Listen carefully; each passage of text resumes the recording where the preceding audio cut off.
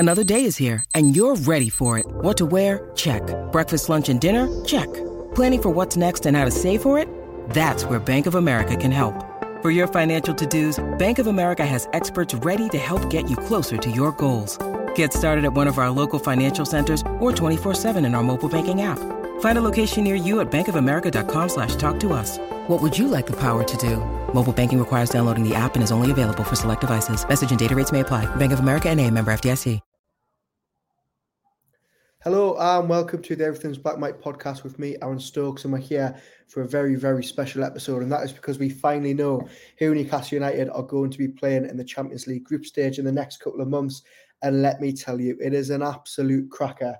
Just listen to this list of names who are going to be setting foot at St James's Park in the next few months. You've got Marco Verratti, Gini Wijnaldum, Marco Asensio, Gianluigi Donnarumma, Marco Reus, Gio Reyna, Daniel Malin, Rafael Leao, Olivier Giroud, Theo Hernandez, Fikayo Tomori, and some would say the best player in world football, Kylian Mbappe. They are all going to be stepping out potentially at St James's Park between September and December, and that is because Newcastle United have drawn what many will call the group of death. They've got PSG, they've got Dortmund, they've got AC Milan, but let me tell you, even though they're potentially in the hardest group they could have got, Newcastle United fans are buzzing, and for good reason, and that is because they are going to welcome some absolute European royalty to their doorstep. And I don't know if you can tell if you're watching this live on YouTube, but I can't stop grinning. I'm so happy that they've got a group like this. I think going into the draw, and anybody who came to our live event on Wednesday, you would hear me say that I wasn't really too bothered. I didn't mind if it was Feyenoord or Real Madrid. I didn't mind if it was,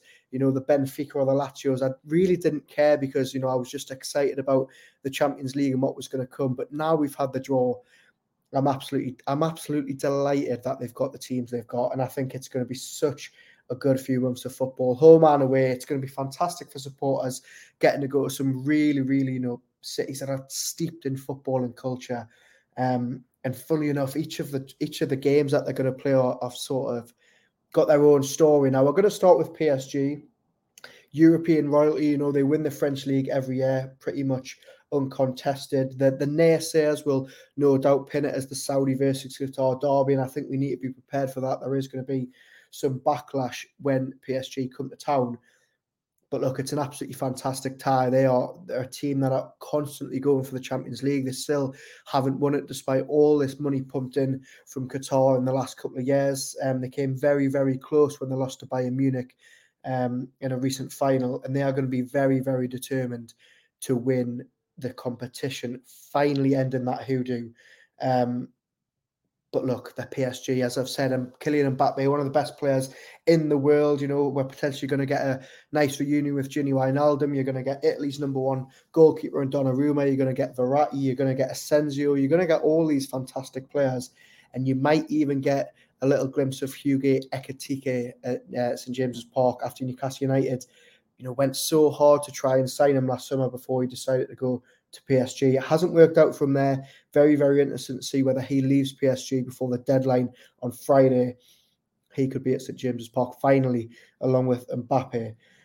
But you're looking at this PSG squad. I know I've just named off some of the names there who, on their day are fantastic footballers, some of Europe's best, but there's no argument that this is not the PSG of old. We haven't got Lionel Messi anymore. We haven't got Neymar anymore. And I think you're looking around that team, and as I said, although I've named some, top European World Cup stars, there's a little feeling that Newcastle United might just be able to get one over PSG if they're at their best.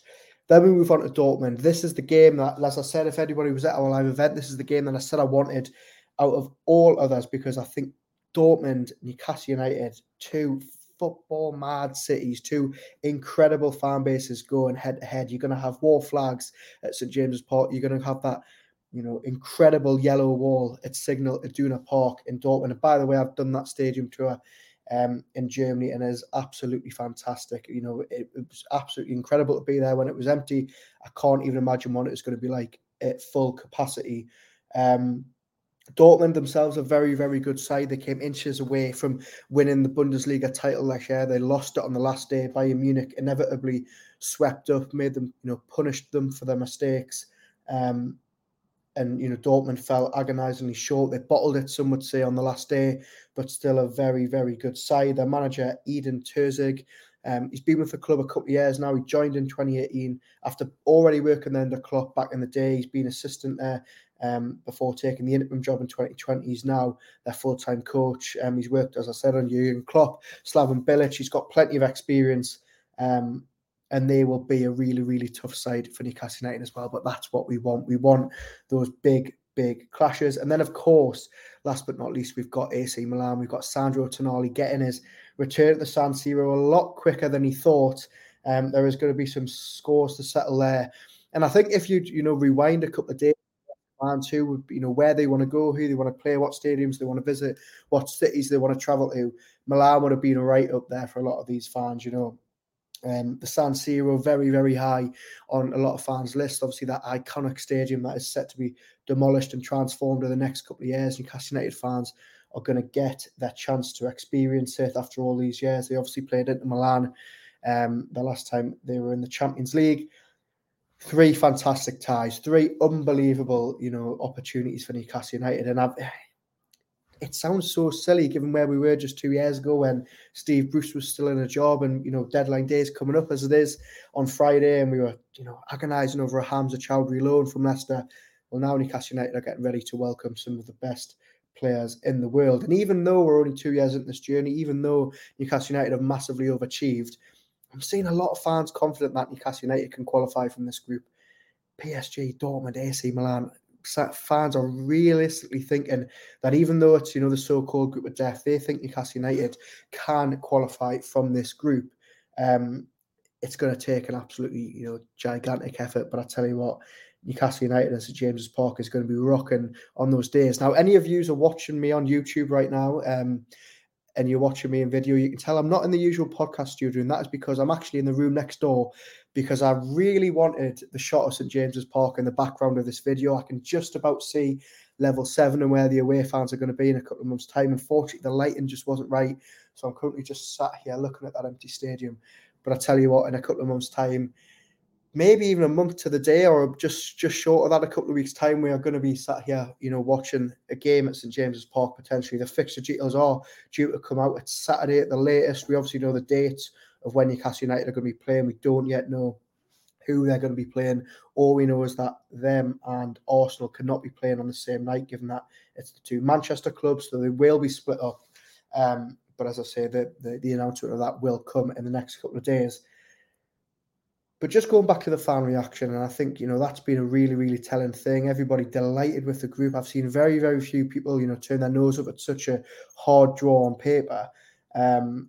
And I think it just goes to show that maybe I was wrong earlier this week when I was sort of saying it doesn't matter who they get. It doesn't matter if it's Feyenoord or Red Star Belgrade. Just the fact that Newcastle United are in the Champions League, all that matters. I still sort of stand by that. I still think any draw would have been an absolutely fantastic draw. But I think now that we've got the big boys at St James's Park, now that we've got some real heavyweight clashes in the future, I think maybe I was a little bit naive to not want the big boys. My colleague Kieran Kelly's been saying for weeks and weeks on videos, and at the live event, he was saying, we want the group of death. Newcastle United shouldn't fear it. And I certainly don't think they will be fearing it. They'll be going into those games just as they do in the Premier League, and they'll be wanting to win every single game. We've just heard from Darren Eales, the Newcastle United CEO, who was over in Monaco for the draw. He was talking to BT Sport. This is what he said. He said, "We are really excited. 20 years is a long time not being in the Champions League, and this is something from a great season last term. We're not just here to make up the numbers. We want to compete on all fronts." How refreshing is that? We have 6 big games ahead of us and a great coach, Eddie Howe. We really want to give it our all. We're in it, and our fans want a dream now. We want a group that they can get excited about. We feel we have the players and the coaching staff to compete with all the best teams. It will be tough, and we will give it our best. They certainly will. And also, Darren Eales, he's a very cheeky chap. He's a very personable man, and he likes a laugh. And he couldn't resist throwing a little dig at Sunderland when he was speaking to BT Sport. And he just said, "We think of Milan, we think of 10,000 Geordies over there in the wonderful city of Milan. I don't think I've ever seen a Mackem in Milan." And isn't that just typical that Darren Eales would be the man to throw that little dig in at Sunderland when they're at their lowest? But he's right. Newcastle United are going to go there. They're going to try their best to compete. They're going to give it a right good go. And Eddie Howe, he wants to win every single game in the Premier League, and that is going to be the case when Newcastle United line up in the Champions League. And as I said, I know I'm beginning to sound like Andrew Musgrove when I say this, but it's refreshing. It's very refreshing to hear the Newcastle United hierarchy speaking in this terms in the biggest competition in the world. And I think I speak for every single Newcastle United fan listening to this, watching this, not listening to this, not watching this. We just cannot wait for that first game, middle of September, whether it's home or away. PSG, Dortmund or AC Milan. It's just going to be absolutely fantastic. Thank you very much for watching this video. Thank you very much for listening to this podcast. If you are doing so later, we've got plenty of reaction to the Champions League draw on our website. We've also got videos and more podcasts to come. Plenty of reaction. We'll also be looking ahead to the Brighton game Saturday. Myself and John Gibson will be doing a podcast on Friday. Andrew will also be hosting The View from the Opposition. We'll also be back with the Monday show, back on a Monday finally at the start of next week. But for now, who cares about Brighton? Newcastle United are back in the Champions League. They're back in the group of death, and we all absolutely cannot wait.